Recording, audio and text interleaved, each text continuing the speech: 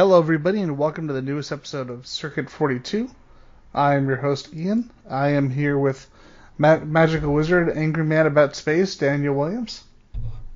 I'm from space. Space, you know. He's got spaceships and shit. Sandra, she loves herself some chibi venom. I know. Wait a minute. I'm not a variant. Shifty eyes. Womp womp. And Michael, we finally gave him back his katana. Yeah, I'm a samurai again. Fuck yeah, you are. Fuck yeah. So with that, we are here to talk about the last two episodes of what has recently been announced to be Season 1 of Loki. We are here to review Episode 5 of Loki, Journey into Mystery, and Episode 6, For All Time Always. So with that, who would like to start us off? I like to say that I really like the title of that episode, Journey into Mystery, because it's the same title of comic that Thor and Loki appeared a long time ago.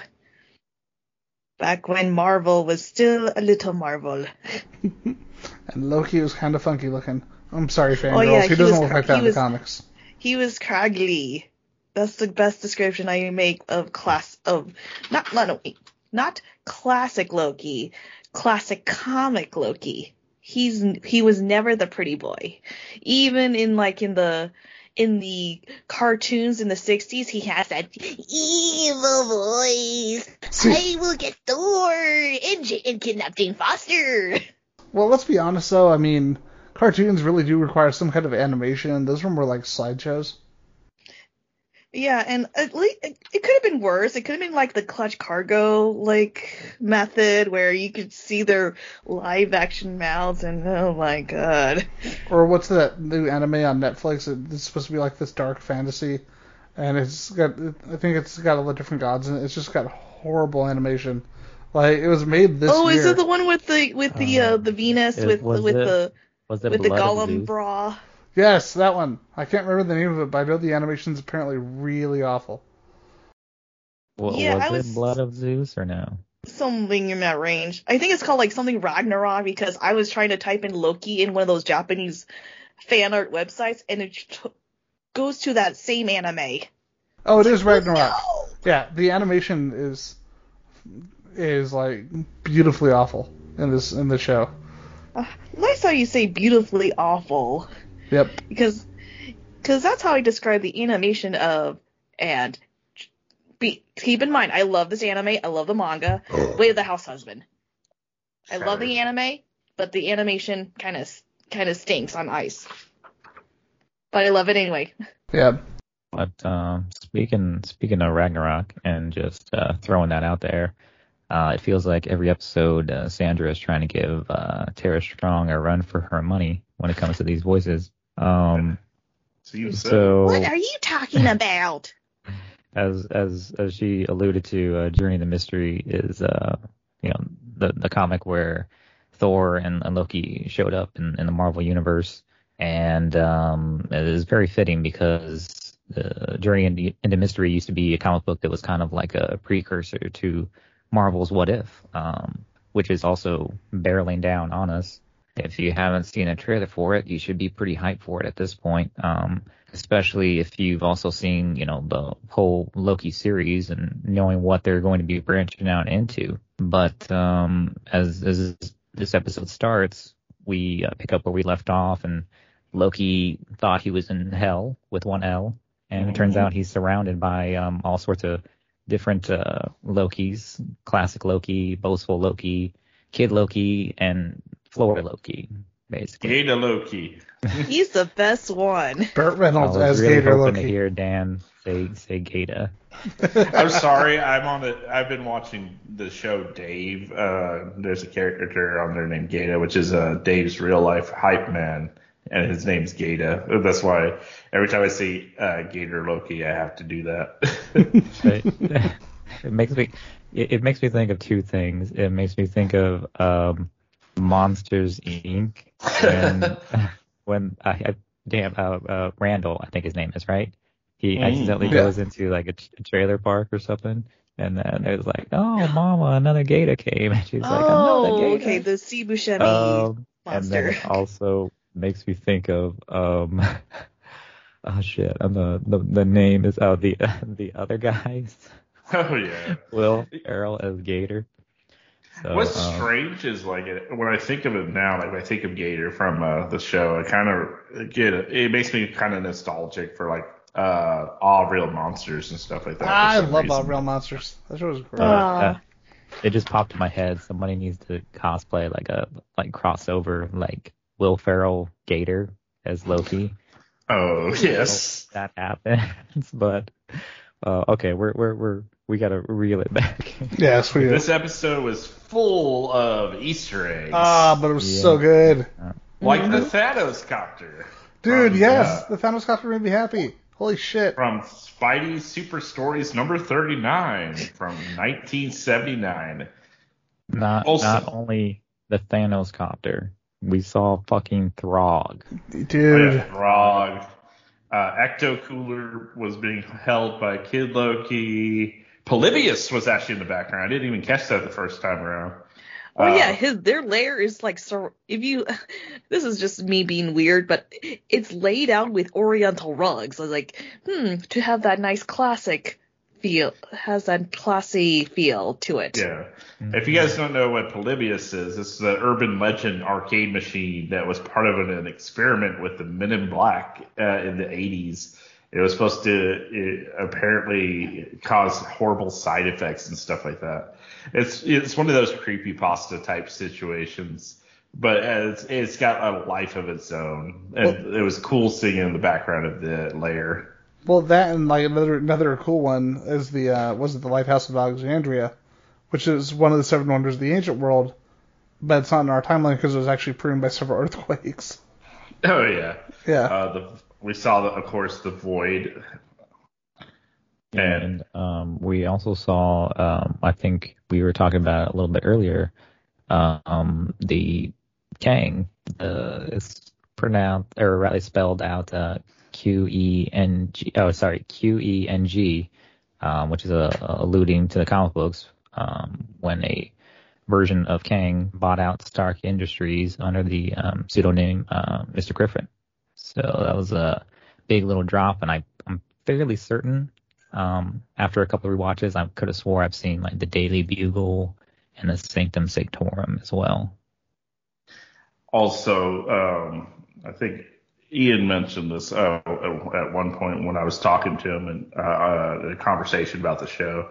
There's actually a really cool old Navy ship on there, if you want to talk about it a little bit there, Ian. Yeah, that's definitely something to bring up. But here's the funny thing, and this is just me because I'm weird. When I saw the Void, am I the only one who thought of the Nothing for Neverending Story? Oh, yes. Yep. But yeah, you're talking about the USS Eldridge, which we see it as a massive World War II era battleship that just falls from above, and it's a Cannon class destroyer. And basically, this was a real ship that was used during World War II, but there was a conspiracy called the Philadelphia Experiment, where basically what happened is that there was a rumor procedure that the ship turned invisible, it teleported to New York, and then to other dimensions where they met aliens. Then through time, where a couple of sailors ended up winding up getting fused to the ship's hull. And if you watch the show and look very closely, you do see the sailors fused to the ship, which is kind of nuts and also kind of horrific. Also, apparently, I didn't even notice this one either. This is a small thing. Stan Lee may have been in the episode. At 9 minutes and 38 seconds, there's a mural in the TVA headquarters of Stan Lee, supposedly. And going back to Alith, you mentioned that. Wait, you mentioned something fused together? Yeah, in the Philadelphia, if you watch with the USS Eldridge, there are actually sailors fused to the ship.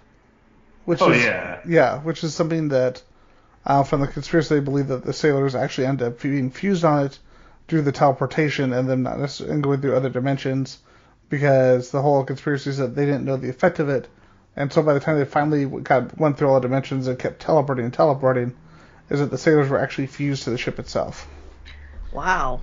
Yeah. There was also a really bad 1984 movie called The Philadelphia Experiment, which added time travel to the equation. Yeah. So it kind of makes sense for the Loki tie-in there. Yep. It's a terrible ass movie. I mean, the whole conspiracy is stupid, but like that movie just makes it even better. And then Pizza Planet truck thing. Yeah. And just to make sure that we're hitting a lot of the major Easter eggs, we also saw what looked like an enlarged statue of Yellow Jacket, and we also saw a statue for the Living Tribunal. Oh yeah, that was actually cool too. The music this episode was pretty awesome too. It kind of had great, like the heroic Loki theme that they had, and they had a couple other Loki centric themes from like just from Marvel history as far as the MCU so far. Supposedly Ant-Man was in it. Oh, not Ant-Man, no, that's the Yellow Jacket, sorry. It's the Guardians of the Galaxies were apparently in there somewhere with a helicarrier hanging around. Well, it's actually Ronan's ship. Yeah, oh yeah, you're right. Yeah. Oh yeah. The Dark Aster. And then the flying saucer was just cool because it looked like the one from The Thing. Yep. So it's funny how you mentioned the USS Eldridge, because there's this shall we say smoke monster thing called the Goliath, and there was a scene like a few like later, like in the middle of it, where Goliath eats the people of the USS Eldridge and it basically disintegrates them into bones and nothing. Yeah, their life just didn't get any better after the Philadelphia Experiment. And that is horrifying to look at. Yep. And that's why I've noticed, oddly enough, of the MCU shows is that they go into some content, especially, I mean, because remember when we reviewed WandaVision, and we talked about the fact that, yeah, she didn't kill Agatha, but really what she did was worse. Yeah. Yeah, and that's what I love about the MCU series so far, is that they deal with some fucking grim shit, like mentally so, that you don't see in the movies, which I find kind of interesting. By the way, I think in the beginning of the episodes you see the TVA spinning, and a few commenters online says that it's similar to like this like how the camera rotates in Black Panther or Inception, if you want to go further than that. Just want to point that out, like, people are saying this. And there's really so much happening in what gets dubbed the Void that it's hard to lose track of, it's easy to lose track of some of the things that are happening back at the TVA, because as far as Sylvia is concerned, she thought that Loki just got murdered. So she's holding Ravonna at what are those like she's at pruning sticks, I guess. And she's demanding answers from her, and basically trying to figure out what happened to Loki, trying to figure out who's actually behind the TVA, and all seeking the answers to fulfill her request for vengeance. And basically, Ravonna ends up stalling for time, and she wants to convince Sylvie that she's looking for those same answers too, and stupidly enough, because I guess a stupid turn deserves another, after Ravonna let Sylvie just slip away as a child. We also want to address the fact that Ravonna have her tempat back. Mm-hmm. Yeah. I'd like to also address the fact that Miss Minute is definitely seeming more and more sentient from episode to episode. Oh yeah, and very suspicious. Like, she's literally the one that's trying to stall while they're waiting for backup. And she's all nervous because it's like, oh, where are these people that are supposed to be our backup? She's a Clippy gone mad. I'm like, I don't think she's just Clippy from Windows. She's clearly got more that she can actually. She's definitely probably more than what she seems, for sure. So, are you sure you want me to save that file? Yeah, and knowing that there's going to be a season 2, it makes me curious as to whether or not they're going to delve into Miss Minutes' origins and figure out exactly what her deal is. Because I that bet. whole, sort of both thing, we I got to figure bet. out what's going on with that. Here's a theory. Miss. I bet Miss Minutes is Kang's Jarvis. Like similar Yeah. to how Tony Stark has Jarvis. I could actually totally see that, and I really do hope they come up with this because there's going to be so many new cosplay ideas for Sandra too. Maybe she's Doctor Doom all along. That sounds as legit as some of the conspiracies, some of the theories from other shows. I think honestly, it's Mephisto. a lot of people were trying to say that the big bad of this show was going to be Doctor Doom, which it was also plausible with some of the stuff they threw out there. Mm-hmm. But obviously, it was going to be Kang because he was already casted and everything. But yeah. Yeah, I was going to be so disappointed. We're kind of like jumping ahead here, but I really was going to be disappointed if they didn't, make good on that. But, Sorry, I wasn't trying to jump in. No, it's okay. I'm trying to reel it back to Journey to Mystery, though. So we do get Sylvie coming to the Void relatively quickly. And it's pretty important that we do get all these Lokis together as soon as possible. Because Sylvie ends up, figuring out that it's, some kind of trap that Ravona's trying to set, and she ends up pruning herself right in front of all these Minutemen, which is something that kind of helps push along the idea of like, hey, they're very surprised. It's like nobody's supposed to self-prune, and Ravona's kind of there, and she's like kind of at this point she's awaiting that like bureaucratic evil that you have to wonder after she had Mobius pruned like so mercilessly in the last episode. Like, did she just immediately call in more people to prune these guys who just saw Sylvie self-prune? Logic does not always fit here. No. But Sylvie does get back, and she gets rescued by Mobius in a pizza planet.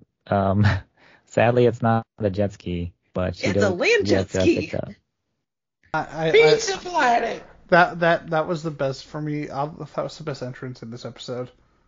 Because it's like, God damn it. He's speeding up like he's Lightning McQueen. I'd like to point out he should have came in on a jet ski somehow. What is a car than a jet ski on land? Oh yeah, and before that, Sylvie, was being chased by the Goliath, and she enchants the thing, and she sees a castle like Hogwarts. It reminds me of Hogwarts, to be honest. Would you say it was a castle in the sky? Yes, it is. Okay. And the castle definitely did probably helped like fuel the speculation that it was going to be Doom. Castles in the sky. Oh yeah, because it looked like Doom's castle almost. Yeah, like it kind of reminded me like if anybody else played Marvel Ultimate Alliance. It was awesome. That castle. Yeah, it was. Yeah, seriously, like those in the X-Men Legends game, they just need to do like a game, like a collection with all those. I have Marvel Ultimate Alliance 3, the Black Order, and I was looking forward to it so much, and it was like one of my first Switch games, but honestly I found it pretty disappointing, but that's just me. 3 is pretty, but I was gonna say I've never heard of this. Sure, it clearly does not exist. Yeah, I actually play Marvel Future Fight on my mobile, and it's like more enjoyable than this game. So.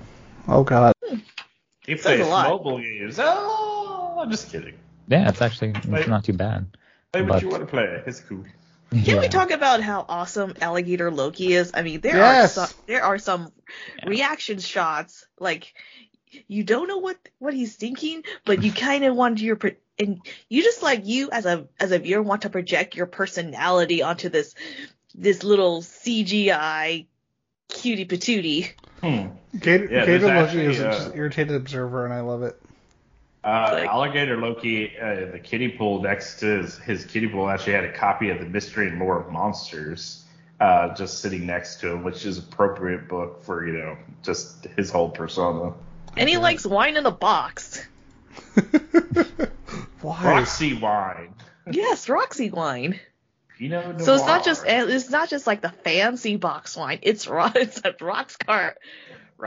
cart wine. You gotta brand They've that been shit. dropping so many hints for Roxxon. They desperately need to do something with them. Yep. There was also a plant in the hideout that's supposed to be a variant Yggdrasil. So maybe plant Loki? I don't know. Oh, maybe my bamboo is a variant. I would not put it past the show to have Plant Loki. That's kind of why I love it. Yeah, it's like, hey, Why I'm not? just here. I'm just here doing chilling, plant stuff. Making oxygen. Yeah. What is so crazy about this show is the things that they set up. It's like they can pretty much do anything, and we can't even be mad about it. Yep. Oh, we forgot to mention with the car with Mobius that the license plate says Grinwald, which is Mark Grinwald, the writer and editor who Grinwald, Mobius yeah. is based on. Yeah. Ooh. Yeah, it was GRNW1D. By the way, it just makes me happy that Mark Runnell is getting, oddly enough, a lot of recognition in the MCU shows, because it's like I've talked about before. He was just one of those like universally loved writers and editors at Marvel, and it's kind of sad. The only reason that his Captain America run stopped was sadly because he passed away. But like I think he was on Captain America for a decade. And I'm like, you look at creative teams where they get like 6 issues and they're gone, and I'm like, I would love the idea of one book that it's just one person's baby, even if it's published by the big two, where it's like, you do this, you make your book, you create your universe, because he basically created a lot of what we've seen in these shows in that 10-year run. Yeah. Yeah. And also, there's our we got some favorite variant Lokis. One of them is Kid Loki, and his Nexus event is he killed Thor. And here's my theory, and you can shoot some theories of your own. I think it was by accident. It was a prank gone wrong. I think a few commenters think says oh, he's like a demented little kid here. I feel like I feel like that's a pretty good way of looking at it, because the way that he said that he killed Thor, it didn't really seem like he was particularly proud of it. He was kind of more like, I did it. And I think as we're learning more and more, and the producers are giving us some background, they have laid out and said that Kid Loki is actually the oldest Loki there. And he arrived thousands of years before the others. And just because they're at the end of time, he hasn't aged. So I feel like maybe what happened was like Sandra said, and it's been thrown out there, that he killed Thor accidentally, and just he's kind of like gathered stories from the other Lokis, and kind of like they respect him for it because they have like more experience with their Thors, but he's just kind of you got a little bit of sense of that like remorse, and just kind of like, yeah, I did it, and I accept the fact that kind of puts me in a different league, but there wasn't a whole lot of pride to it. Well, it's kind of brings in that sense of tragedy, like you said, because it's like, I mean, what hatred would he, especially being so young at the time, what hatred would he really have had for Thor at this time, even as a child? Because in the stories that we've seen with Loki and Thor, their bitterness doesn't really exist until Loki gets older. Yeah, and when he discovered he was adopted, and he's actually a frost giant. Yep. Yeah. So and it's I think, a lot of the loneliness that comes with it the Loki-ness of it comes from the loneliness. And the tragic thing about Kid Loki is that like he was kind of the cause of his loneliness. He didn't have a brother, and it's his fault. Yeah. So, tear. I really hope that that's something that they actually explore, because there's a lot of potential with the other Lokis, and as the show goes on, I would love to see them really go into their stories. Mm-hmm. Okay, on to brighter things. Have you noticed those weird quail people, like in those quail birds? Yeah, did they In the come up void? with a name for those or no? They're just birds. I mean, I'm gonna be brutally honest. They're kind of cuter than porgs. They are, and they didn't shove them in front of the camera the whole time, so that's pretty good. And They didn't try according to to, market and they them. look delicious. In that one scene where they roasted one of the void quails, and alligator Loki likes looking at it like, yum, dinner. I love it. Yeah. So let's see. What else? Loki for president. Oh my yes, God. Loki for president. Yes. I love the original series when it first was released. I think in 2018 it came out. I need to go Maybe back and six- read it. I totally missed it. I know you loved it. It's just this great series where Loki's like, you know what? I'm going to try to become a politician. And Loki as the politician is perfect because Loki. Yep. So he tries Well, he to lied, cheat so I himself guess he's into the really good. office. But He lied, cheated, and steal. Yep. He and then got my vote. And then he manipulates people into thinking, oh, I'm the victim here. I'm the good person. And there's a whole minute in the book you're like, well, maybe Loki's out to do the right thing here.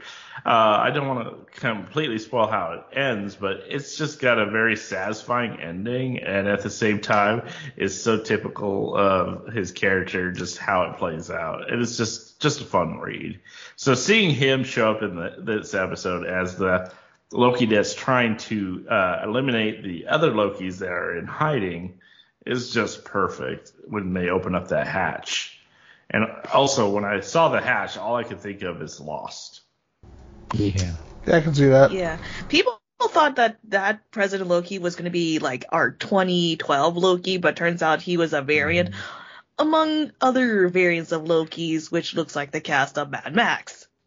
Yeah, they marketed it as if that was the main Loki from the show, which is why it's an interesting bait and switch from Marvel to be like, oh, he's actually only in the episode for what? Maybe 2 to 5 minutes at most. And speaking Before of he this gets one, and speaking attacked of by one Florida particular, Loki.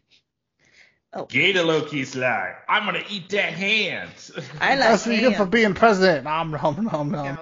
Which Oh, is by the way, definitely a reference to Happy Gilmore. and not only that, I just realized this until now because I'm the Disney nerd, and I didn't realize until now that this is a Captain Hook reference. Oh, Oh my absolutely. God, that totally makes sense. Because now. if you heard, there's this like direct to DVD movie called Tinkerbell and the Pirate Fairy, where Tom Hiddleston plays a very young Captain Hook. And I think it shows like the origin of how he lost his hand, I believe. It's been like a bazillion years. So Spoilers. great Captain Hook reference. Crocodile Wow, eats his hand. that is a deep dive. What? I said spoilers. Crocodile eats his hand. And then that little biting hand incident led to like the all-out Loki brawl. Yeah, I'm just glad that Gator Loki survived that, and it was also interesting to see as the betrayals were starting to kick off, as a result of our Loki is kind of taken in how all these other variant Lokis how they see themselves and how they interact with each other, and really this penultimate episode kind of goes to serve like getting at the heart of like what makes Loki a Loki, and like is there a defining characteristic, and what is it? Is it truly they even talk about themselves? Is it a god of being an outcast? Is it loneliness? Is it is it mischief? What is it? What makes them them? And as Loki kind of comes face to face as he did in the previous episode with that time loop, he sees like the worst of himself, and he kind of sees like what it is that's holding him back.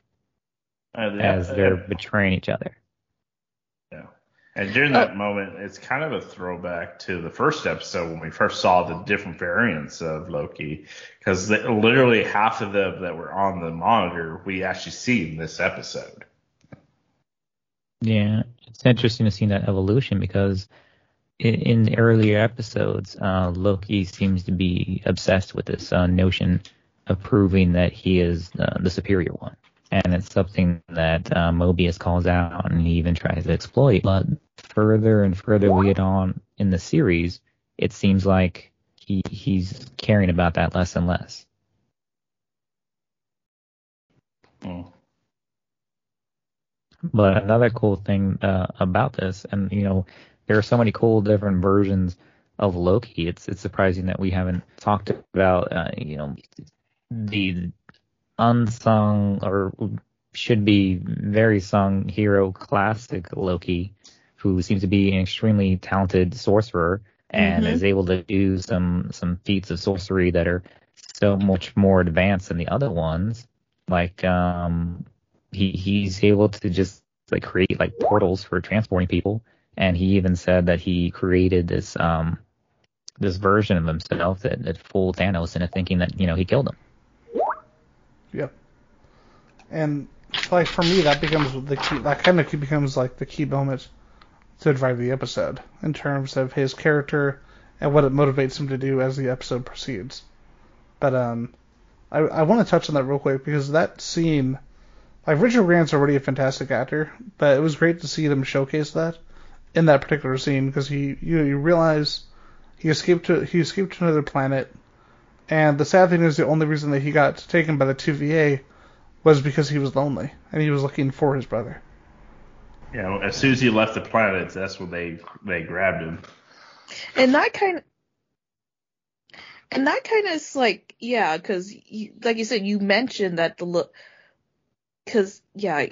mentioned about like classic Loki, and it also furthers that whole dialogue where anytime a Loki tries to be better, a TVA takes them away. It kind of further proves my point that the TVA wants this narrative of a Loki always being the villain, always being the outcast in someone else's story. It's definitely a very low-key point. But and also, I just love that scene. I just love that Loki brawl scene, like Loki grabbing alligator Loki like it's his familiar or her pet or baby, and our Loki tries to tiptoe out of the situations, and like he's just annoyed through that whole scene. And then like these are monsters, and what are these people? And we mentioned classic Loki is a pretty good sorcerer. He enchants himself, Kid Loki and Alligator Loki, who, by the way, Kid Loki and the Alligator Loki did that whole get help routine from Thor Ragnarok. That was great. Get help, get help. Except it took a hand in the process. By the way, I noticed there's go ahead. And as they do get away, they do finally get a chance to, as classic Loki is commenting, he's kind of saying out loud what our Loki was thinking about how, they're never going to change and they're like trapped in this cycle of mistrust and arrogance, and it's really kind of holding them back. But luckily they do end up hooking back up with Mobius and with Sylvie, and which leads to a tender little moment between Sylvie and Loki.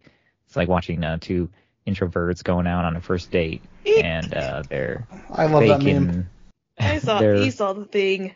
They're faking they're faking them being cold because they're fucking frost giants. You expect Loki will do like the reach. You expect Loki to do the reach and yawn like, so how's it going, Sylvie? And that blanket, it's like something out of the Dollar Tree. He's like, hey, I got a blanket for us. I'm like, but y'all are frost giants. We get it, guys. Although I do expect them to kiss because that's how the show is like tender moment. Give me kiss. Give me kiss. And something that kind Damn of that it. occurred to me as we talk about their nature as frost giants, and even seeing like classic Loki, like obviously go all out with his magic abilities. Something that kind of is weird to me is that we've never really seen a Loki yet delve into the power that comes with being a frost giant. Because in the first Thor, you see them able to conjure, weapons made out of ice and do all sorts of, cold-based, powers. We haven't really seen that yet. I'm wondering if maybe that's something that's going to come into play later on. Funny how you mentioned how it's a cold-based thing, because later on, classic Loki enchants was okay. The context. Classic Loki tries to distract Eliath because he likes to eat, because Eliath likes to eat bigger things. Mm-hmm. And he's enchanting the city of Asgard, and he's doing this impression, almost an impression of Elsa from Frozen. You almost could have saying "Let it go." God damn it. I was getting Obi-Wan vibes from that part. Yeah, me too. I It's just power arms. I'm sorry, down it's just so arms. I can die and become greater on the other side. Oh, by the way, in that Eliath scene, where did Kid Loki get that remote? Because I saw a remote in there. He found it. Just Honestly, like with he all the found the crap on toaster. that, honestly, with all the crap on that planet, that actually sounds kind of legit. If anything, it's a Deus Ex Machina thing, and leave it at that. Yep. I'm kind of surprised we didn't see like a crossover of like a Loki and an Iron Man. Yeah. I Could you imagine a Loki Iron Man? that would be I'm not sure, because Loki is very magic based, and Iron Man is very tech based, but could be a possibility. I could totally see I mean, it. there It'd be is talk about being like there a is tech savvy Loki. there's bicyclist Loki, so why not? just I want to see that just because it's basically just Kane Narcissus. Mm-hmm. Mm. And as they do end up reconnecting with Mobius and Sylvie, there's a nice little moment because Sylvie came back with Ravona's tempad and is going to let them escape, and Mobius and Loki have their little bro hug. Aww. And And which is Loki basically the is starting to longest power hug up. in He's MCU starting history. to power up his friendship meter. That part hit me hard. I was like, stupid emotions. Why you gotta do this to me? Yep. And that moment, Loki found his first friend. His heart grew one size more that day. Loki, friendship is magic. Ew, my heart has shrunk one. And Oh. Mobius goes so far as to even apologize to Sylvie and tell her that she's his favorite Loki, even as he's hugging, our Loki. I love that part. It's like, yes. Because the idea of Mobius not being slightly snarky would be kind of disappointing. And then in that scene, you see like Kid Loki, Classic Loki, and Alligator Loki parted ways. See you later, Alligator Loki. No. God damn it. And then, oh yeah, and when Mobius like left the void via Tempad Sidekick Pokedex Nintendo DS Pokemon. thing. Yeah. Oh. He mentioned that he's planning to burn the TV to the ground, which is a callback of what Loki said in the first episode. Oh, you forgot to mention that when Kid Loki took off, he gave our Loki from 2012 a certain sword from the Kid Loki series. I did not pick up on that. Yeah, that sword was actually from the Kid Loki storyline. It's actually a pretty important story item. I seriously need to read more of the Loki series that they did. Yeah, it was like a nice golden flaming sword that Loki would try to use to distract Elias, which actually didn't work too well. And Elias really, as they're going through with the plan, that Sylvie wants to try to enchant Elias because she has this theory that he's really just, the guard dog of whoever is behind everything and whoever is residing in that castle. And Elias, pretty much he practically ignores Loki and really, keys on Sylvie, and which, obviously, which led to classic Loki pulling that Elsa move. And I'm now I just know, God damn it, there's probably some kind of mashup with Let It Go. I'm not gonna find it, but I'm really gonna I hate will. it if somebody finds it and shares it to me. I'm gonna be like, no, how dare you make me realize this exists. Michael, you just gotta let it go, man. By the way, can we talk about what Loki's original plan is? Oh to yeah, defeat Elias?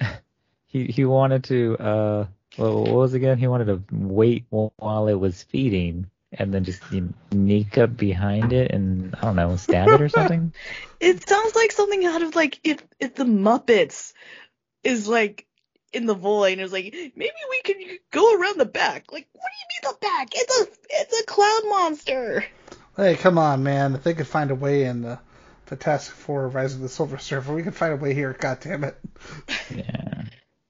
It's like a Parallax Galactus weird thing, and I'm not too familiar with the character, and it's weird that it is a character, but apparently Elias in the comic books is much more articulate and has like a personality. So the fact that this is something it's kind of been tamed by the one who was residing in the castle. It's not a princess. Makes you curious about whether or not we see that version of Elias like down the road and how that comes to be, because you can definitely get the sense that with the Loki series granted another season, that we're going to see some cyclical plot points being explored. So it makes you wonder, like, hey, are you going to start to see? It's almost going to be like a Lost situation where you're like, okay, you're at this certain point, and then we're gonna divert and like go back and go forward and see like how that affected everything.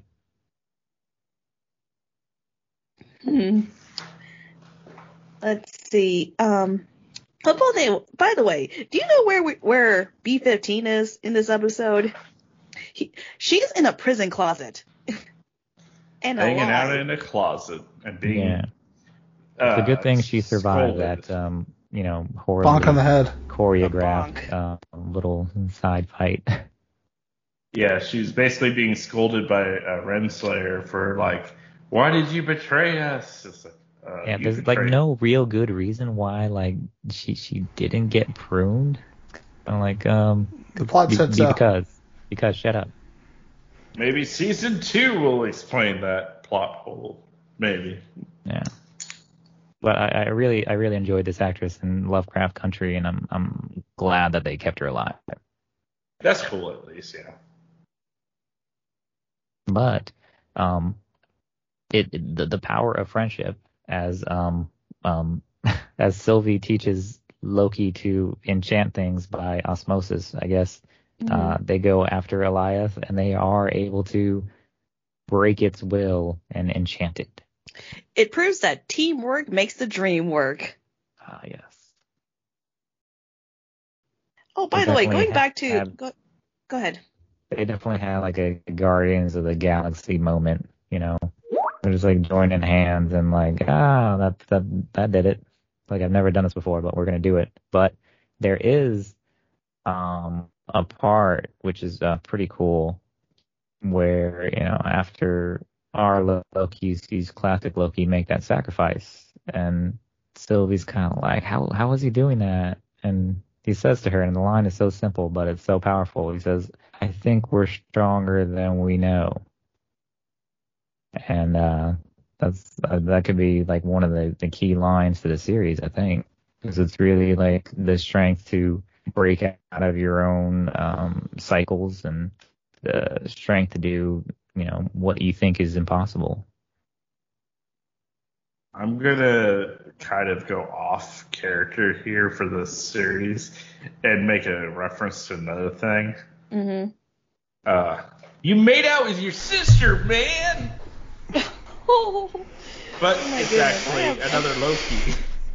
So yeah, I'm weird about the Loki Sylvie romance because they're basically the same person, yet Sylvie is a completely different person. That it's not as weird if they kiss, but yeah. it's a female Loki at the end of the day. Yeah. You made out with your variant, man. Oh my goodness, everyone else is in the room. I know Wow. Ian hates Euro Trip, but I had to make a Euro Trip reference. By the way, that one, It's the classic. Trip. I don't hate I Euro don't Trip. know. I just don't like it as much as Dan. So by Dan's logic, I hate it. You You know told what's- me you what's- hated the movie. What's weird though about Eurotrip is like I haven't really seen like that the main actor like in anything else. Yeah, Which I I looked thought at was his kinda career weird. afterwards. He went downhill quick. Yikes. But I've definitely seen like pretty much like everybody else like in a Yeah, bunch everybody of other else is still pretty active, but the main actor that plays Scott, his career kind of died a few years after because he took a lot of bomb movies after this that didn't do Ew. too well. things. That's too bad. Is he This still is active? he did Days of Our Lives back in 2009. Bringing it. You know what's so great though about Eurotrip is that fucking Matt Damon makes a cameo. And he Scotty plays doesn't Loki. know. Scotty doesn't know. He's the freaking singer of the band. By the way, you know what's really sad? Before we wrap episode 5, I gotta touch on this. The one I was like, I'm curious now, and I looked it up, and it's like, oh, he was in The Peaceful Warrior. That's a pretty good movie. I wonder why that movie didn't get a big push. Oh, it's by Victor Salva. That's why. Oh boy. By the way, that whole going back to the thing, with the classic Loki scene, does anyone hear like Ride of the Valkyries in the background when you're watching that scene? Absolutely. Yes. It's like a very slowed down version of it, but yes. It's a very low key version of Ride of the Valkyries. Womp womp. Womp womp. We went back to an old joke. I know, but this time it's from me. Anyway, so I like that scene with classic Loki because he found his own glorious purpose. Glorious purpose is inside of all of us all this time. And he went down in a blaze of glory, a laughing blaze of glory. I remember when I went down in a blaze of glory. That's bad. Yeah, that's what I'm saying. It was an Obi-Wan moment when he powered down like that. He's like, he could have easily kept going, but it's like, you know what? I think I'm happy now. It's time to go. My people need me. It was seriously such a great character moment because it's the one thing that you could tell that he was just genuinely do good after everything that he's seen, everything that knowing what other Lokis have done, and just like, and even if this is his only appearance on the show, while I'd love to see him come back, if this is his only appearance, they really did a good arc within a single episode, which by itself is really impressive. It says a lot when there's when more than once, like I don't want to say bit character stole the show. Yeah. You get yourself, at least, to be generous, 5 of them who stole the show from our main people. I think it just says a lot about the cast as well, you know? Yeah. Kudos to whoever is in charge, or the team who's in charge. Yep. Let's see. Alright, so let's see. Oh, after they defeat Goliath, they saw the castle. A few commenters said that it looks like either Latveria, Arkham, Oz, the Quantum Realm. Dr. Doom's castle. Yeah, Latveria. Was it Latveria? Latveria. Yeah, okay. I definitely had thrown out the idea because Kang is slated to appear in Ant-Man and Wasp, Quantum Mania, that the TVA was based in the quantum realm, because I figured that, because it's kind of like almost like a nexus to all the different realities, as the Avengers were able to travel through space and time, and it made me think that the Infinity Stones that they gathered were just like so small that they just weren't working. So that was a theory that I had about it, but yeah, it was really cool to see what becomes known as the Citadel, and it's ominously looming over them as they've tamed Goliath, and it's gets you so hyped for the finale.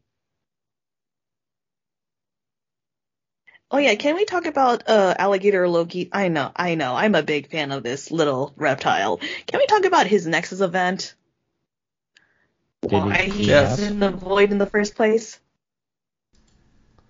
I honestly don't remember his next event. You go, Sandra. Yeah, they did. He ate the wrong cat, like the wrong neighbor's cat or something. I don't know. I feel like he was mocking him more than anything. When him and the mighty boastful Loki. I keep getting them confused. The boastful Loki. It seemed like a slight more than an actual. That's how it played out type thing. Well, be it as it may, because people are having like theories like alligator Loki wants to eat Goose because he has the Tesseract, but it's a plan gone wrong, and the TVA took the lizard, the reptile, lizard reptile. I don't know animals. It's got 4 legs, whatever. It's got 4 legs and it's stompy. I like how he thinks with his stomach. Nom nom nom nom nom. And the last thing, I have to get this off my chest. Mobius loves all the Lokis. He loves Loki, loves Sylvie. He's a big fan. That's my favorite throuple. Well, Mobius is just a good dude, man. And I still love the fact that his full name is Mobius, M. Mobius. Loki or Sylvie will probably say, "Hey, you need a new last name?" Wink, wink. Because you can have mine. Womp womp. That's Loki After Dark. Hi, I'm Sandra. I'm the one who ships everyone. So I hear you guys just go off at your shipping corner, but there's like 85 people over there. Don't worry, you'll find a way. You'll hit a rock.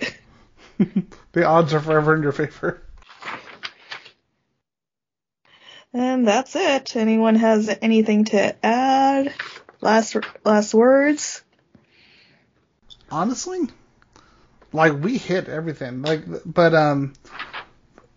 I've said before in our previous conversations, this episode it accomplishes something really difficult, because it's really, as we found especially in a lot of fandom lately, it's really hard to find that balance of getting that fan service, those Easter eggs, and actually finding a way to balance out with story and character.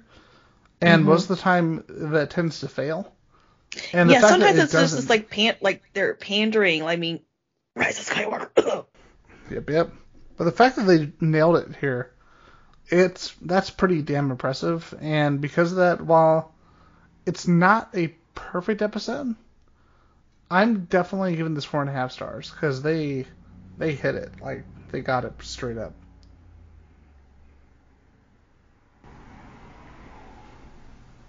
Sandra? Me? I would get. Oh yeah, this is like chef's kiss. Yes, because like you said, Ian, this could be easily turned into like all these references and Easter eggs. This could easily be like lore porn. All the lore that only a fan could know, but it's kind of irrelevant to the plot. I mean, it's very relevant to like in the grand scheme of things. Like, it's a void. You get all this other stuff is there. It's the dumpster. But it is amazing. They do it so well. The humor is also amazing. It's like it's Loki. You expect chaos. You expect all this there's all this wildness going on, especially in the most chaotic place, which is the void.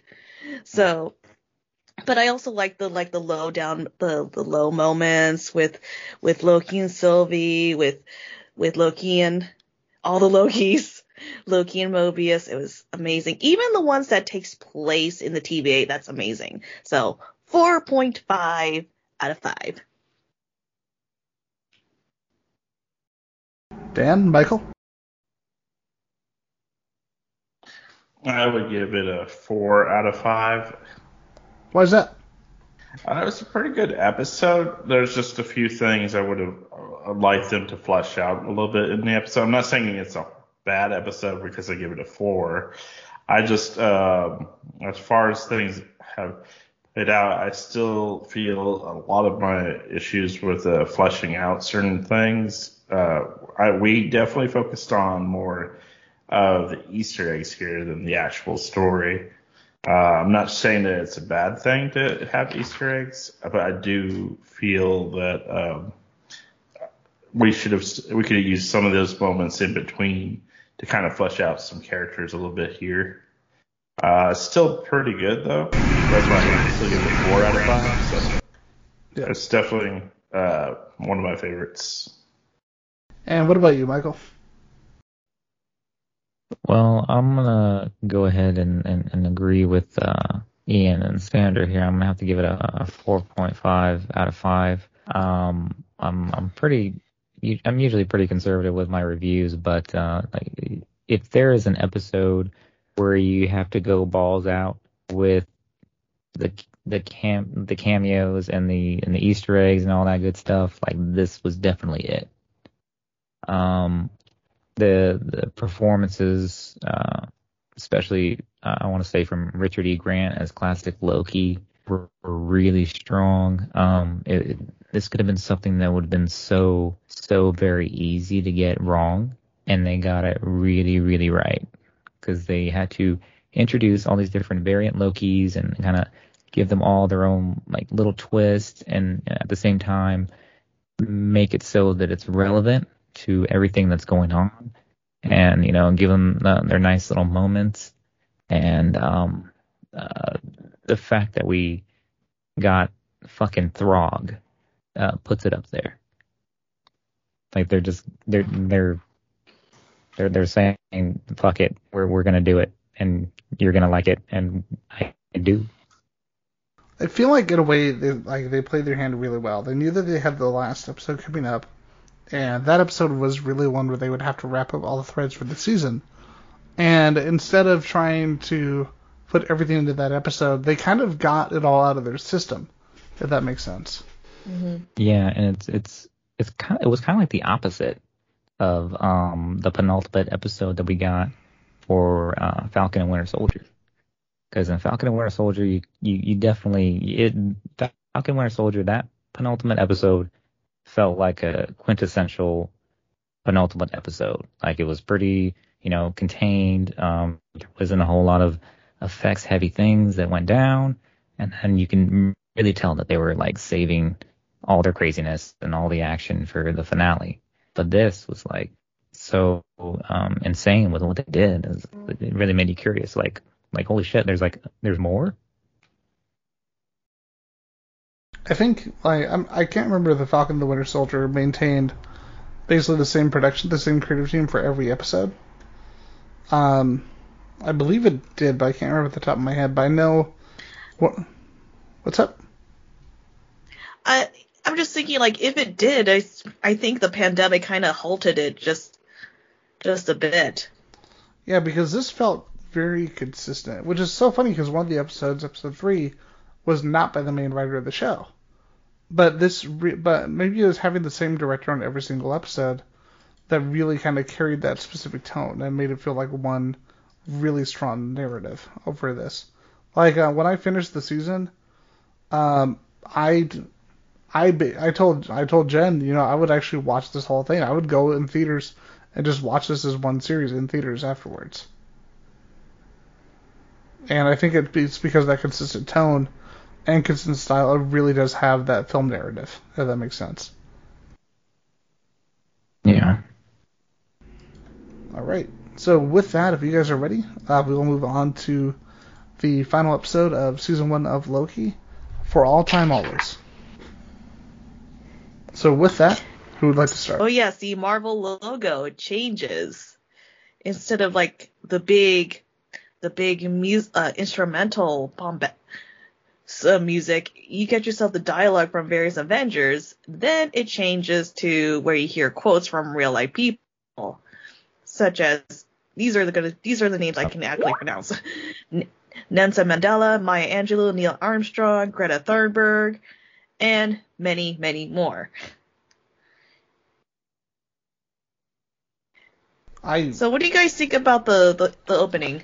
I really loved it. It threw me off when I first saw it because I was like, is this the new Marvel logo we're doing? 'Cause I was like, this seems a little crowded.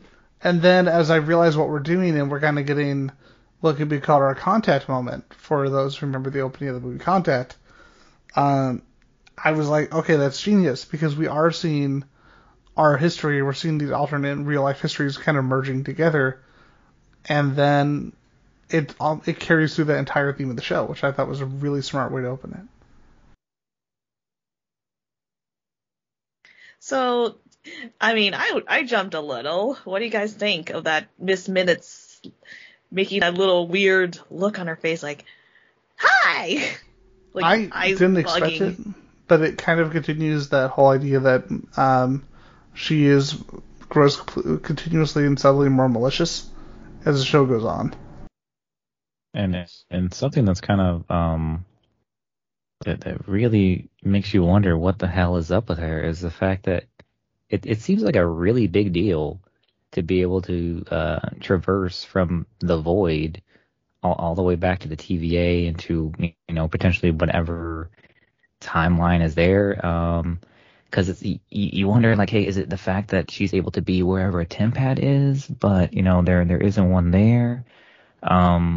Is she just like simultaneously, existing everywhere, or what the hell is her deal? But all I know is like one of the funniest memes that came out of this it's just like a simple like Miss Minutes and like holding a gun up. I don't know if you guys have seen that one. Yeah, I've seen that one. I mean, throughout the season, her personality had gone from Bubbles from Powerpuff Girls to crazy Twilight Sparkle from My Little Pony. But another thing that's interesting about her though is when in the early episode, I think it was like episode 2, when Loki's trying to like swat her, she goes away. She runs away from it, and there is that part where they're Sylvie and Loki are threatening her. Did you have to wonder like what would happen if they actually made contact? Because she says that she's kind of sort of both alive and not. It kind of there's also this fan comic where they saw Loki and Sylvie saw Miss Minutes popping out, and then they began to like to slice her with their daggers, and Miss Minutes does this really great like this thing with anime where the two parts are like pulled together like as if it's like a DBZ thing.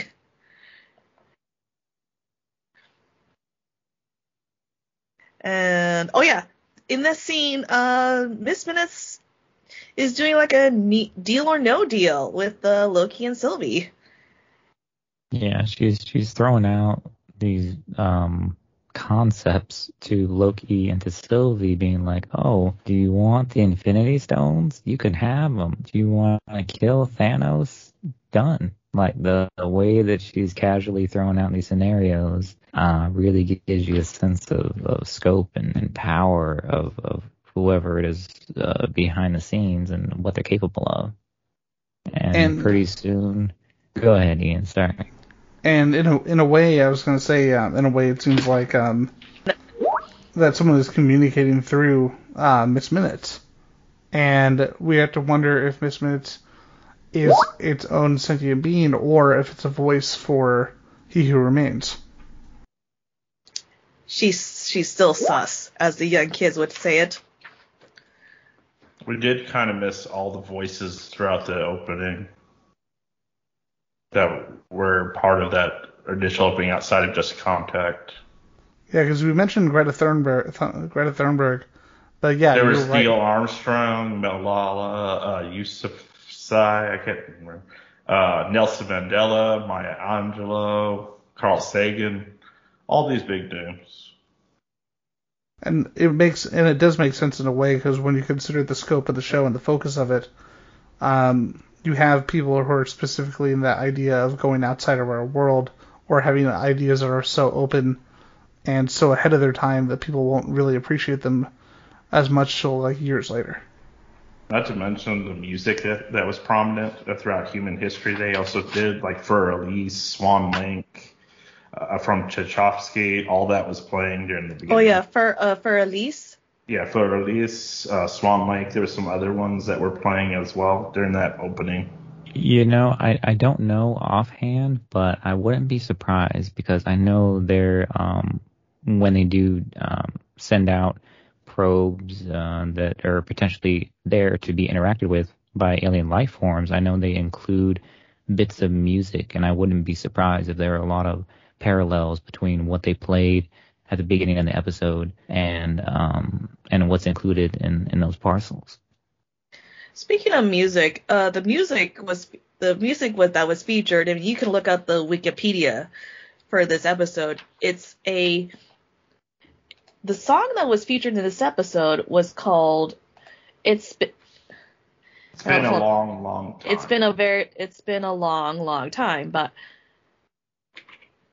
Harry James Vance. Yeah, and that song as of this episode has been appeared 3 times in the MCU's history. First it was in Winter Soldier, then it was for Endgame, and now this episode. And by the way, if you want to look up It's Been a Long, Long Time, go on YouTube. It's by Harry James and vocals by Kitty Collin. It is amazing. It's kind of nice. Kind of a nice love song. And it kind of makes you wonder. I know it's reaching, but it kind of makes you wonder if there is something that's connecting these, and a specific reason that this song does touch on different moments within the Marvel Universe. Yeah, because I know, like, in Winter Soldier, it was just like some music to drown out the conversation between Nick Fury and Steve Rogers. And the second time, it was just a dance between Steve Rogers and Peggy Carter. And now this is, I think they're just playing it very. It was in the intro, as opposed to the outro. And I feel like it was doing it very ironically in some ways, considering the title and the other 2 previous uses. Yeah.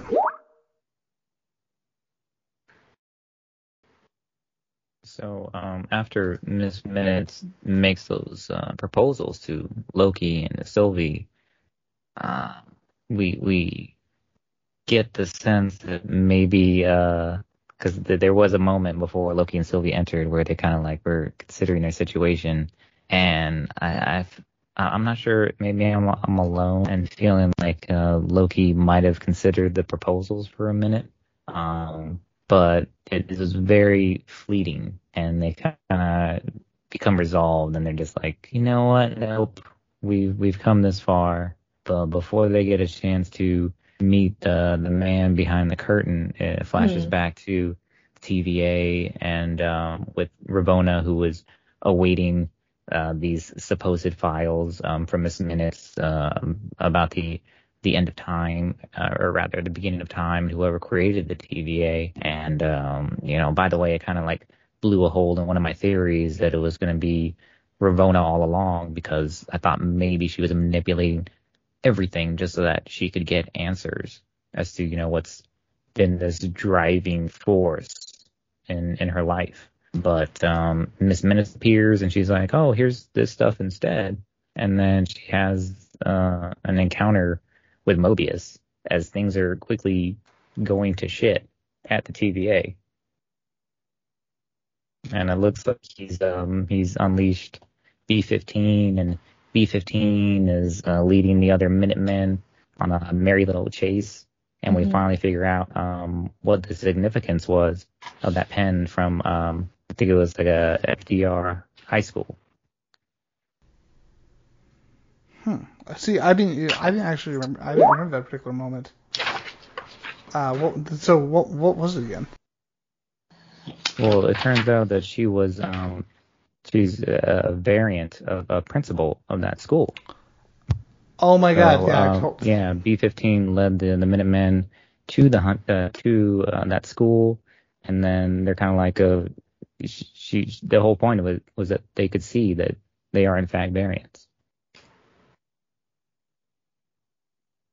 And unfortunately, Mobius and Ravonna have this encounter where Mobius quickly gets his ass handed to him and is staring down the barrel of a pruning stick, which is a very strange sentence to say out loud.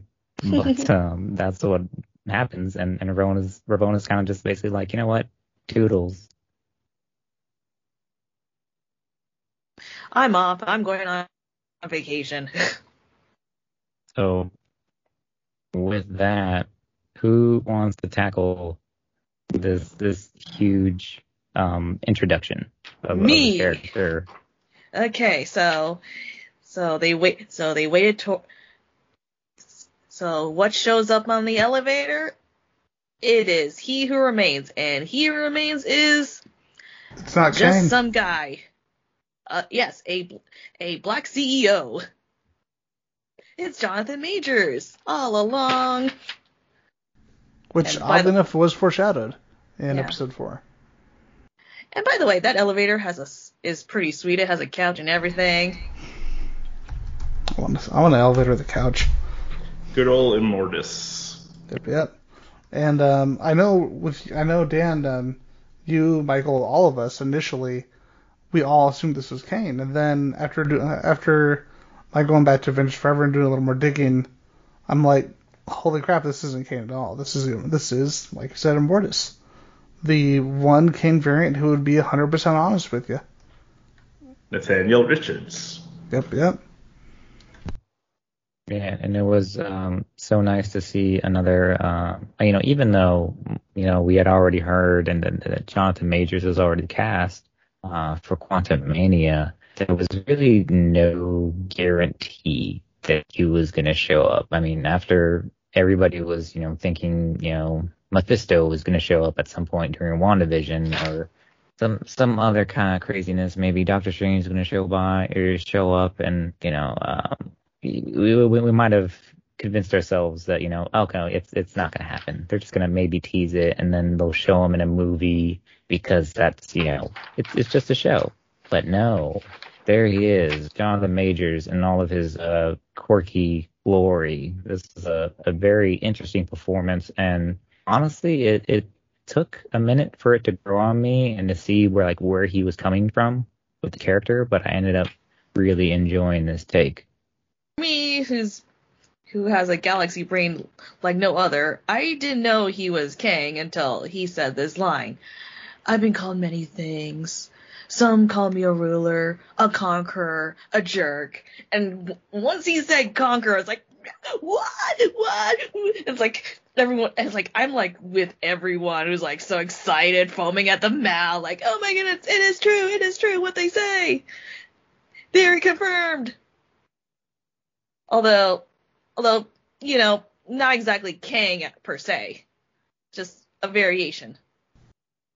What I was going to say is, I just love the fact that he gives this whole, not only Wizard of Oz vibe, but something that I saw that a lot of people are starting to see the parallels for is Willy Wonka, including doing even the hand gesture where he puts his hand on his mouth kind of the same way. Like there's actually a parallel with them both doing that same thing while he's in there talking to the Lokis. It's just like, man, just these references are great. Yeah, regarding this episode as a whole, like in a way, it really is a good part of the episode is 30 minutes of exposition, and it really comes down to performance. It really comes down to the three. It really comes down to the three main actors in the show at this point, because that's something that can easily be an absolute mess, or it could be a slog. And the thing I really enjoyed about this episode, I didn't notice how long this conversation went until it was actually over, which I think speaks to how compelling the performance in this overall are. But yeah, like I was saying, the performances really do drive this episode, and it's just very fortunate that we have such a strong cast to do so.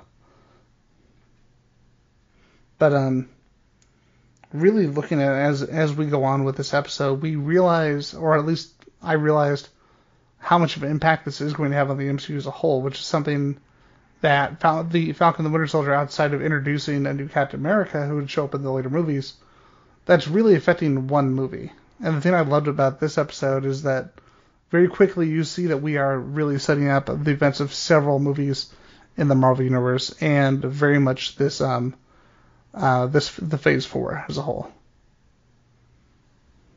What do you all think? Well, it really goes to show that this was their crux point, really. We really thought it was going to be WandaVision. It turns out that was kind of just a precursor to what they were doing here. A fun fact, though, somebody, I guess, went through the trouble of taking a look at the finale for WandaVision and the finale for Loki, and they found out that they, matched up in similar ways in the way that He Who Remains was reacting and the timing of it, and it kind of synced up a bit to Wanda coming into her own as the Scarlet Witch. But before we get into like the too far deep into it, because I'm gonna really geek out about it. Like Ian was saying, this was really kind of like a exposition heavy episode, but it was one where you couldn't really be upset about it, because this was the setup for all the answers that we so desperately wanted to get. And it was kind of like the opposite of what you would expect. Instead of getting all this, action, we get all answers instead. And like Dan was saying, it was really interesting to see Jonathan Majors bring across this performance that was similar in ways. It's this because he brought up Gene Wilder as Willy Wonka. Mm-hmm. So there's definitely some similarities there, because you get that sense of the same sense of loneliness, and also that same sense of like I've accomplished something so great, and you guys aren't really appreciating it the way that you should. And that's so much of that is packed into that performance. We also share pretty good stylists, I would say. Okay. So yes, I agree. It's a very dialogue heavy episode, and it's kind of funny that this is a season finale, because usually with finales, it's always, this is just me seeing many Marvel movies and the previous two MCU miniseries, is that it's usually like the big shoot 'em up, beat 'em up episode. But this is like, yes, we do see Loki and Sylvie battling it out, but it's not as like lasers about or punch kick to the wall. This is it's yeah. Go ahead. Sorry, I was gonna say I'm lost for words. It's a very non-Marvel show, and I think that's a really good sign. Yes, that's and my it's takeaway. refreshing. I'm not saying I want more of it, but it's good to mix it up, because even seeing the shoot 'em up, beat 'em up last act is kind of tiring after, I don't know, 10 years. Yeah. It's kind of funny you say that, Sandra. I was going to actually mention there's actually an alternate ending to the show. They actually changed all the way up to I think a month before this show actually aired. where it was literally an entire episode of just talking. And Kang doesn't even show up till the end of the episode of the original ending. Like, he shows up you don't even, well, sorry, not Kang and Mortis. Sorry, I keep doing that. But yeah, and Mortis doesn't even show up till the very end credits, and the entire episode is dealing with the different offers that Miss Minute has for them, different realities that they could actually have. There's actually some footage if you look online where it shows some of the alternate scenes that could have happened that they decided to cut out to do this specific version where they're just talking with and Mortis. So it's definitely interesting to see what would have happened in that one. Because there's a little bit more of a fight scene between Loki and Sylvie during that one as well. So, but otherwise, it's just those different offers. Go ahead. I just like how Jonathan Majors' character is just so captivated about the interaction and it gives like you said, Dan, it gives all Willy Wonka vibes. Like, this is fascinating. Yeah, and like we're talking about it, it is very strange because in this era where we're kind of taking a look at the differences between Lokis and the differences between how these the big two kind of handle different things, and the way that we're speaking about it in terms of like we tend to think about DC going big with like the action and stuff, but and we're talking about this is like a Marvel one, because it's avoiding the action. So I thought that's a little bit that was a little bit fun to me to think that we're at that point. But and we're at this point where we do get an action sequence, but it's the one that we don't want to see. It's Loki versus Sylvie. And before all that goes down, though, speaking of all the offers that are being made, He Who Remains actually does make that offer to them. He's kind of even like, hey, you can run the TVA if you want to. I'll give you the TVA, and you can run it how you want to. You can tell them, everybody, that they're variants. Like, you can have the keys, like it's yours. And it gets to the point where he's just like, they're like, why? And he's like, it's basically because I'm tired. And in addition to getting that Willy Wonka vibe, there's also that sense of like that tired parent, that frustrated parent who is like being confronted with their children who, why didn't you want us to have a machete fight? And it's like, because I was protecting you, you goddamn child. You don't understand that everything that I've done is for your own good. Right. And then and they keep trying to see if he's got some other alternative motive. At least Sylvie does, and Loki's just going along with the ride. He's like, he's got some points here. Maybe we could just settle down and, just run the thing. And you kind of get that, whole inner conflict on both characters that's started to see throughout the episode, where she's just ready to kill him because of her tragic story. And he's just wanting to continue to hear him out and see if there's possibly an alternate way to handle the situation with that, where everybody turns out with the best option. And it's kind of interesting where Loki came from the first episode. I completely agree, and my take, Michael, you mentioned the theme of the upset parent, and for me, in many ways, it's the idea that even a god can become tired, and it's the idea of when you, no matter how large the playing field you have, there is going to be a point of complacency, and it does reign of almost tragedy, because it's like, I'm giving you everything, I'm being direct with you. And your own paranoia, your own suspicions are throwing that away. There's so much that when the key is handed to you, you judge the key. Also, it's feels like there goes the theme of the status quo versus chaos, because his thing is like, hey, you can take my place and you can be CEO. I'm okay. as opposed to, okay, if I die and no one will take my place, then there's going to be, you're unleashing the multiverse.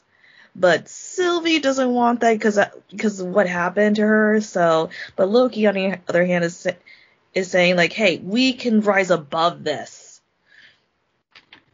And meanwhile, He Who Remains has this great little retort like, grow up, we're all villains here. It's basically saying this is not about you.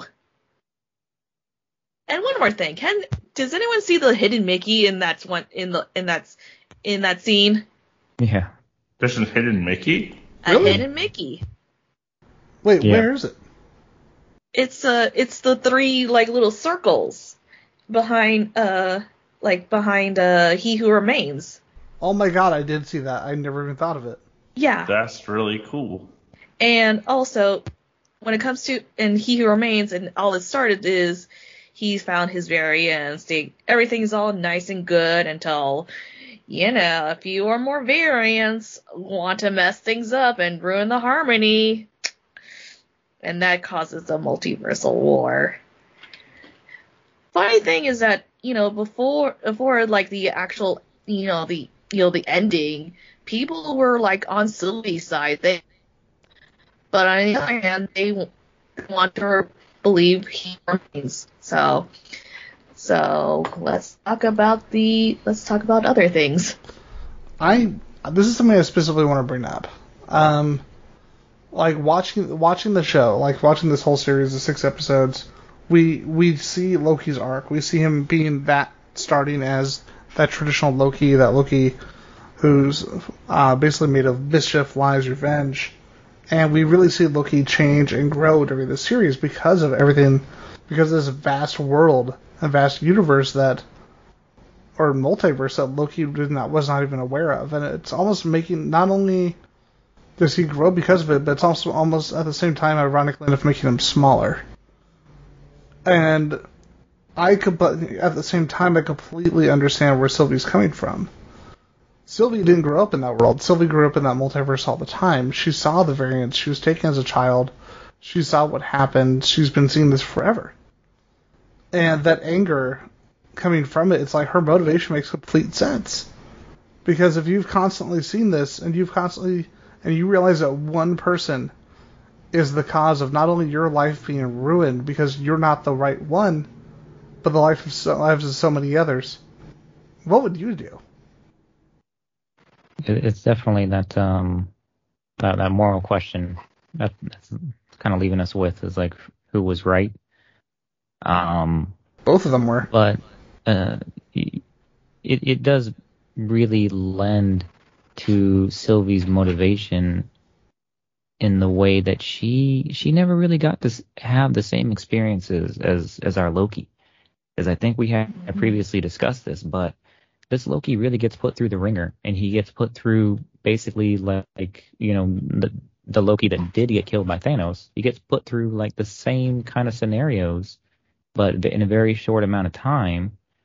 And Sylvie, when you think about it, she didn't get to see all that. She didn't get to peek at her future, to see her, come into her own as somebody who was accepted by Thor, and somebody who was, arguably, died a hero. And she didn't actually get to interact with all the other variant Lokis the way that he did. So she didn't really get to see the end result of, being consumed by that vengeance and by that pride and kind of letting go and seeing what they're capable of once they finally do let go of that loneliness and that resentment and trying to be more than that.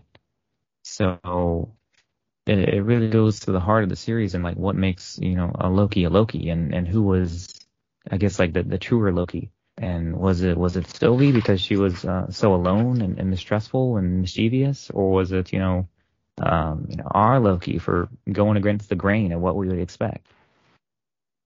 Yeah, that's definitely a key thing to really look at.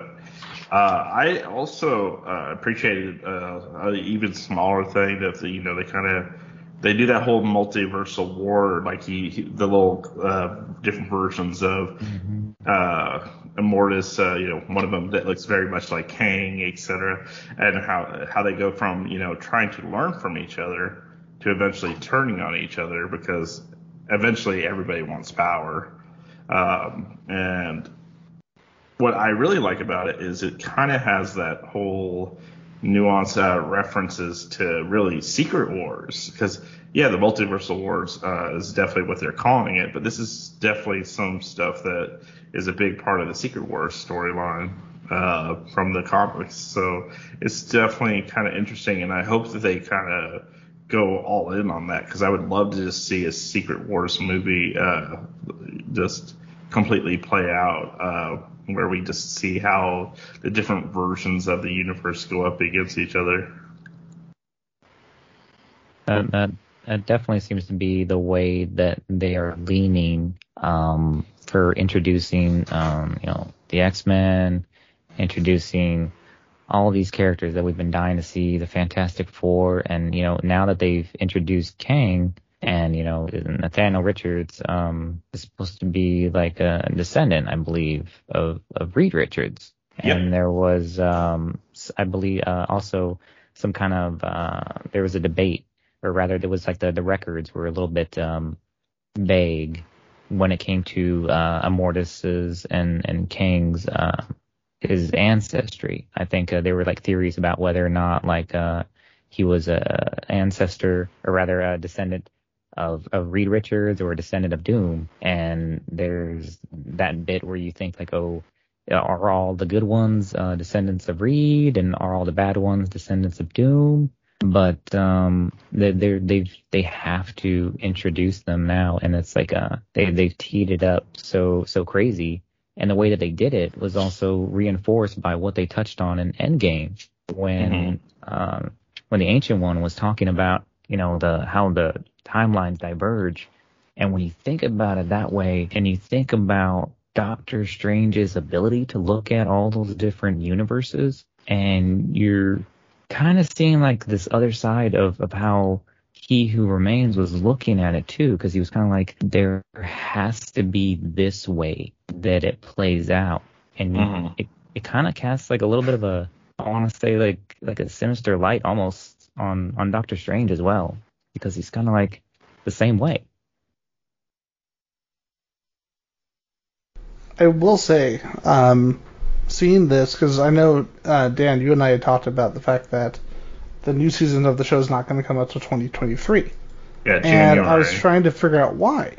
And there is a very specific reason for it.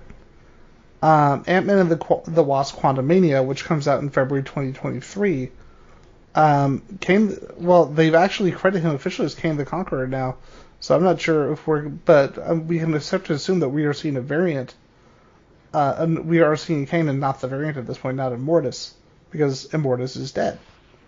Right. And it makes sense now, because you have this movie come out in February 2023, where Kang is going to play a major role. And now that I'm thinking about it, now that I'm looking at that and the release date, now I get why that season is coming out, because it does tie into that overall story. Because you can't necessarily release a part that leads into that story and have it happen a year later. This makes sense in a way.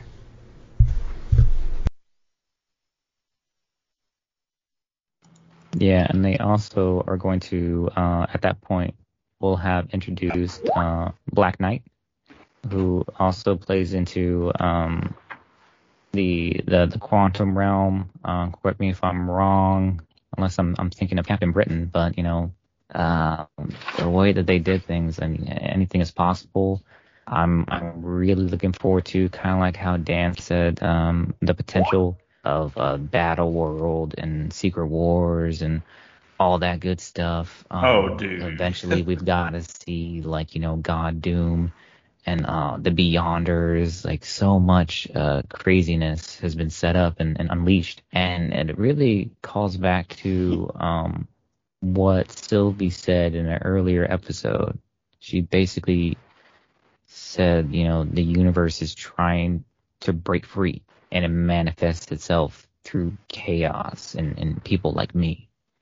And it makes you curious, like how they're also going to tie that into WandaVision and Multiverse of Madness, and how Wanda is channeling all this chaotic energy that should be able to create anything out of nothing. And oh my god, I'm just like so looking forward to what they're gonna do with it. And wow, that's all I'd say, because I always like to think about things in terms of like from a storyteller's perspective, how difficult it can be to pull something like this off. And when you think about how much of a culmination that Endgame was for everything that was been happening for dozens of films, and you never think that they're gonna find a way to top it, but now it's like there's no limit on what they're gonna be able to do. They could come out with a fucking pet Avengers movie tomorrow, and it would make sense. Man, if they do set up this Secret Wars thing, I'm gonna just be so giddy. Now, you mentioned Secret Wars. Now, at first I didn't really understand how this would tie into the original Secret Wars, but then I started thinking of the 2015 Secret Wars and the Battle Worlds, and I'm like, that makes sense. Yeah, I don't think it's the original. Yeah, because if it was the original, that would be horrible. It's like, let's fight, because shut up, let's fight. Unless they want to do like both at the same time, so you get the original Secret Wars while the new one's going on at the same time, which would be kind of cool. Yeah, but they have to fight because this guy with a Jerry curl. That you're so close. I'm saying if they did both at the same time, it would be an interesting thing. But I know the Russo brothers have talked about wanting to do a Secret Wars movie. This would set that up for them. And that's also another great thing about it is like because of the way that they've set this up, a way that they can like weave back and forth through different timelines and different realities, like that gives them pretty much like infinite possibilities for bringing people back who were already dead, for recasting characters that we thought were already set in stone, crossing over for all sorts of different timelines, and doing, exploring other stories that aren't necessarily going to be canon, but they still feel like would be fun. There's so much that they can do now, and it's really I'm in awe of how they managed to pull this off. Like I think I might even I think I might be even more impressed with this than I was with Endgame. And just because of the potential of it is so it's vast. It's limitless. It really is. Yes.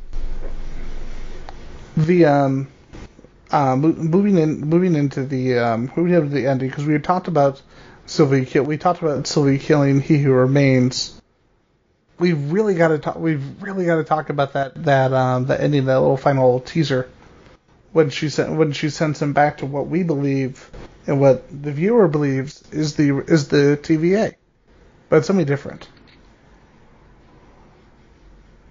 So with that, as we go into this, we really continue to go into the idea of these alternate worlds, of the infinite worlds, and we see that Mobius does not recognize Loki. Because initially I would see Loki running through and nobody reacting to him, and I'm like, this is weird, this is strange. And then the moment that Mobius doesn't recognize him, I'm like, holy crap, this all makes sense. And then we see the statue of He Who Remains. Or could it be Kane? And that's when we realize this is a completely different world than what we remember. So much so that Mobius wants him taken away. But yeah, what did you guys think of the finale, Sandra? Okay.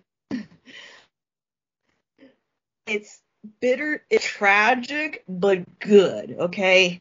It reminds me of the Planet of the Apes. Pick a version, if you will. And also, it has like a very good, like, if the Twilight Zone meets MCU kind of way, because it's like, oh my goodness, where am I? And also, again, it's tragic because Sylvie, poor Loki, his girl crush, manipulates him by kissing him and drops him like a hot potato, and his boy crush doesn't know who he is, so, it's sad. It's sad. No one's happy at the end. Loki's alone. He and Sylvie felt kind of unfulfilled after she, stabs He Who Remains. And by the way, let's talk about that. That kiss, because no one talks about the kiss. There's some Loki and Sylvie kiss. Some people don't want it. I expected it. Same here. And people were cheering. People were disappointed because it seems like a ship that's sinking. But to me, that kiss, because if you really think about it, it's a manipulation of itself, because she goes for the kiss first, and then a few seconds later, she pushes him away. And this is me digging even deeper. Notice in that shot the absence of the dagger. So, and it goes back to that whole Loki's dagger metaphor from a few episodes earlier. This is me wearing my tinfoil hat and with in my poster board of strings, and the dagger, when you look up for it, it disappears, and that's what it is. And also going back to the cycle of mistrust. So,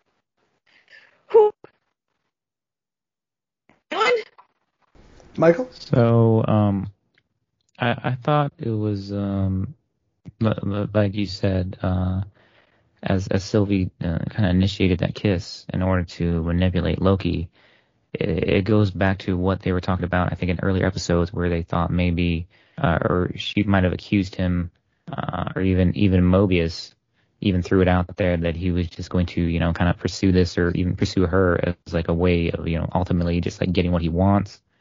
And it turned out to be like a projection on her part, because she was still at that point, even at the end, where she was willing to exploit that, and ultimately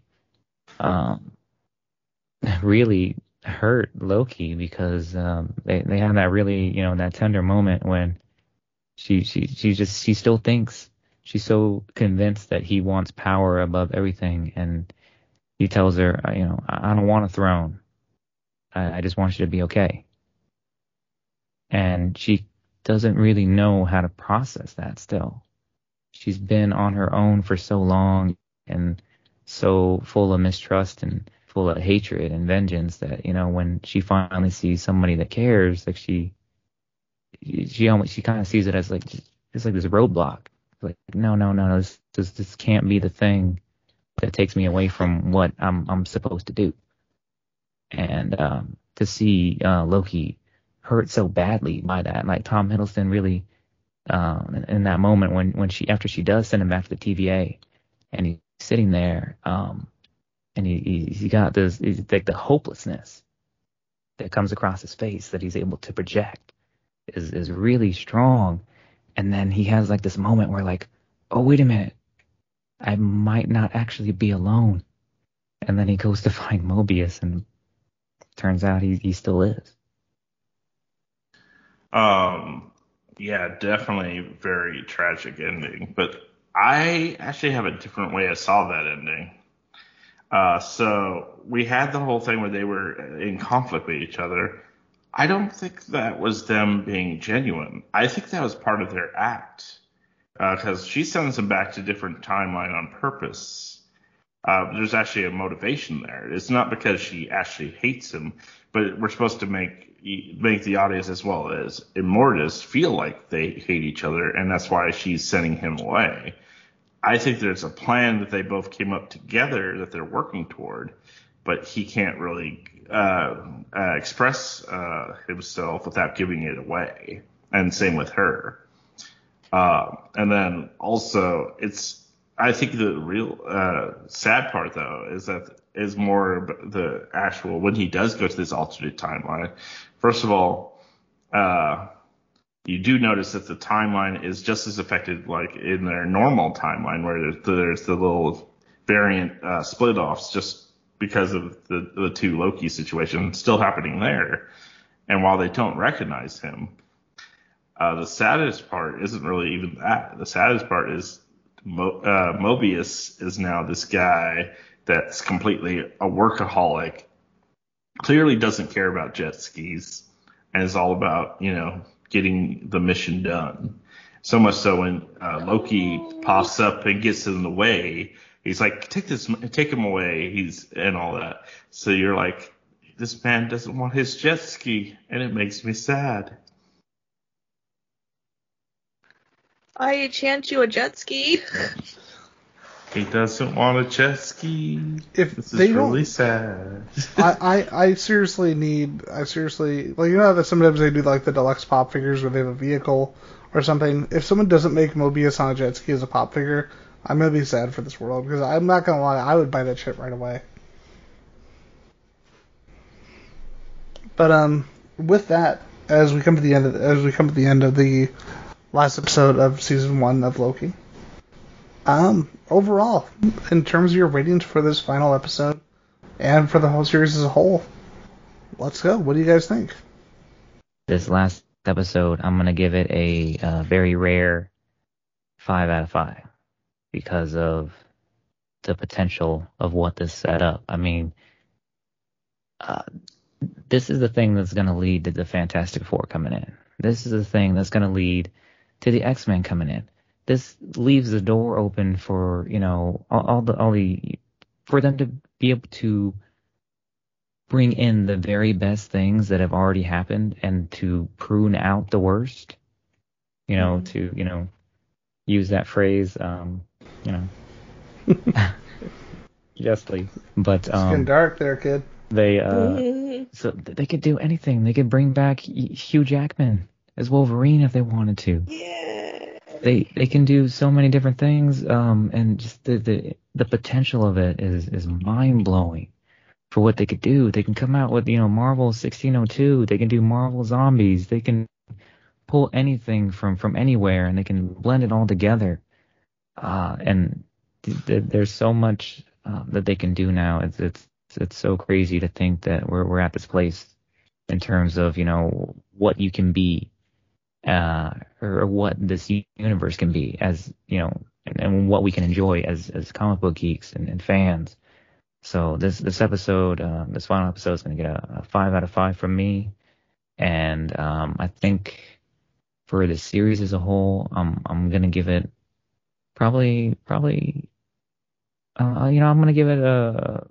I wish I could do quarters, but the fact that I enjoyed the ending so much, I'm gonna give the series as a whole 4.5 out of 5. I would say like a 4.25 if I could, but no, the fact that Jonathan Majors knocked out his introduction into He Who Remains and Kang and Immortus, he really did such a great job on that, and I'm looking forward to see what he can do, and I hope everybody who is curious about his acting abilities checks out Lovecraft Country for multiple reasons. Not only is he really good as a lead in that, but it's also a pretty good show. But yeah, I'm just so blown away by what they've accomplished and what they've set up. Sandra? I would give this a full Ooh, hard sell, because like I said, I wish we can do quarters, but I would have to be fair and say give this a you know what? Screw it. I'll just say 5 out of 5. It's a really good season finale. It's refreshing, and it's kind of like makes you think like who's really the good person. All I know is that it's not Renslayer, because women who gaslights, gatekeeping, girl boss. I'm right there with you. 5 out of 5. I'm so sorry. You didn't give the overall rating of the show. I'm sorry about that, Sandra. Here, you go. Oh, the overall rating of the show? Oh. Mm-hmm. To be honest, this is like my out of the 3 MCU series, on Disney Plus, to be fair. This is my favorite one. This is like, I give it a 4.5 out of 5. I'm like so ecstatic. This is, oh my god, this is the best thing I've ever seen in my life. I'm honestly right there with y'all. Yeah, this was a perfect episode. This is, like you said, Sandra, and I agree. This is the best of the 3 MCU Disney Plus shows. I not only for everything that everyone has already said, but everything we said during the podcast. I think as both a fan of Marvel and as a fan of just genuine strong entertainment, there's really no reason to give this anything less than a 5 out of 5 for this episode. And like y'all said, while the series has had some slight hurdles, they are very slight. And because of that, definitely a 4.5 out of 5 for the series as a whole. Yeah, if Marvel can take more risk like they do with Loki, it's like they'll have another hit on their hands. Oh, here's the part where everybody was looking forward to my rating. Yeah. Yep. We're all like, we're doing that thing, like we're all looking at you like, well, Well, I wish I could be like everybody else, but 0 out of 5. Just kidding. Fuck you! It's a 5 out of 5. It's actually the best episode of the show. There's so much going on here. There's so much. It's the worst thing since. Your rating is the worst thing since Sylvie and Loki kissed. Says every other person ever. I'm gonna say it again. You made out with your sister, man. But have you heard? It's not incest. It's not incest. Says it's the self-love. upper. Yeah, it's self-love. But yeah, the episode is just great. It set up a lot of things, like with me and I was talking about earlier, like Secret Wars and just other opportunities. There's no boner here, thankfully. We're actually getting some stuff set up. Except for the one that Loki has for Sylvie. I hate you so much. But yeah, there's just so much greatness here. We're setting up one of the big bads of Marvel, and just opening it up to so many options. Definitely the best of the episode of the series so far. Well, sorry, since season 2 is not out, definitely so far. But overall, I have to give this show a 1 out of 5. Just kidding. Scumbag Daryl. Scumbag. I will say that I'm going to be a little bit more conservative in my rating. I'm going to give it a 4 out of 5. This episode definitely put it up there, but my criticisms on far as character development, which will, if they are resolved later on in the series, I will definitely reevaluate my score here. But because there was too much focus on Flash over substance until that very last episode, I feel if they can kind of improve upon that in the second season, I will definitely reevaluate my score for the series as a whole. But yeah, at the moment, I can't in good conscience give it a 4.5 out of 5 like everyone else. I'm sorry. Don't throw things at me. I'm not a horrible person. I just play one in a podcast or something. He's just drawn that way. Oh. I'm just drawn that way. So you're just born this way. So with that, did anyone else have anything to say on the episode and on the series as a whole before we wrap things up? You have something to say, Ian? No. I'm square to go. Alright. Okay. I forgot to mention, I like the music in the series. It's like yes. Just yes. yes. Because I talked to Ian earlier about their music choices. I liked how the use of like oldies, they call it oldies music, because besides Classical. what? Classical. No, not classical. We're not talking about Beethoven and Bach. I'm talking about like in certain the certain episodes you got yourself if you love me, really love me by Brenda Lee. That's a song from the 50s.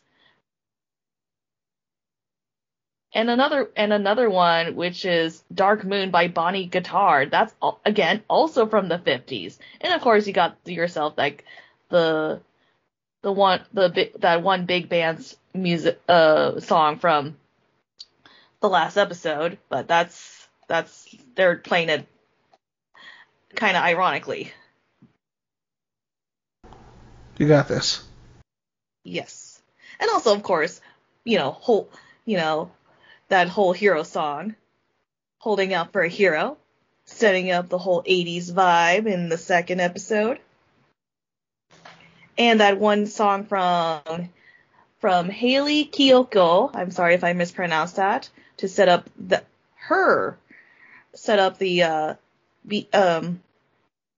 what's her face? C20s, Hunter C20s like variant lifestyle, which is that song by Hayley Kiyoko, Demons, is a song from 2018. More like, nope, I was wrong. It was released. It was originally set to release in 2019, but pandemic. So, but I don't know, not pandemic. Things happen. So it was released in 2020. So not that long. So I just want to spew my love for the music of this series, which is pretty rare, considering I never talk about the music. At least for the other two stuff. And what about you, Michael? You had something to say? Yeah, I was just really surprised when we were hearing about all these shows that are going to be running out on Disney Plus. We're getting Falcon Winter Soldier, we're going to get Loki, we're getting all this good stuff coming our way, and I really did not expect this to be I did not expect to enjoy it as much as I did, because honestly, as much as I like Tom Hiddleston, I like Loki and what they've done with him, and the fact that they've made this character, they've brought out his complexity from comic book to the screen so well.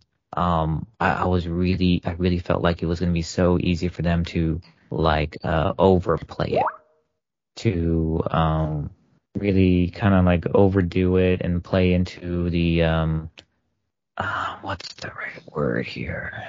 Kind of like the fan service of it too much. Almost pander to the fan base. Yeah, but they still managed to keep they managed to maintain the maturity of what was going on with the character as he was, going through this self-evaluation and this evolution.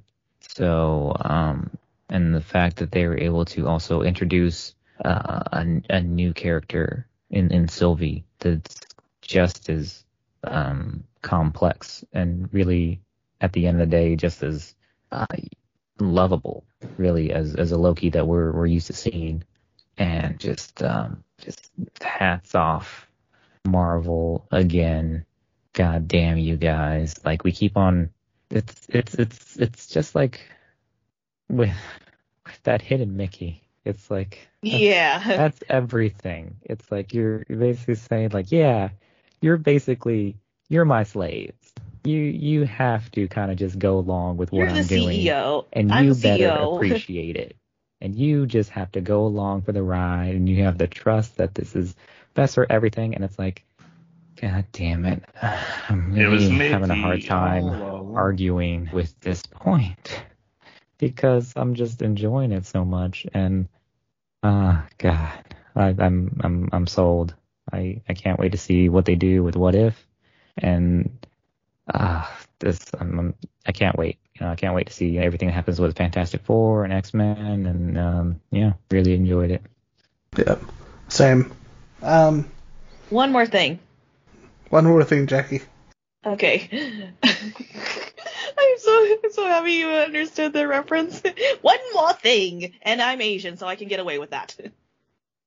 Anyway, I like how they do with like the character with Sylvie. I mean, she could easily be like, the next Enchantress, but in some ways she is. I mean, she enchants better.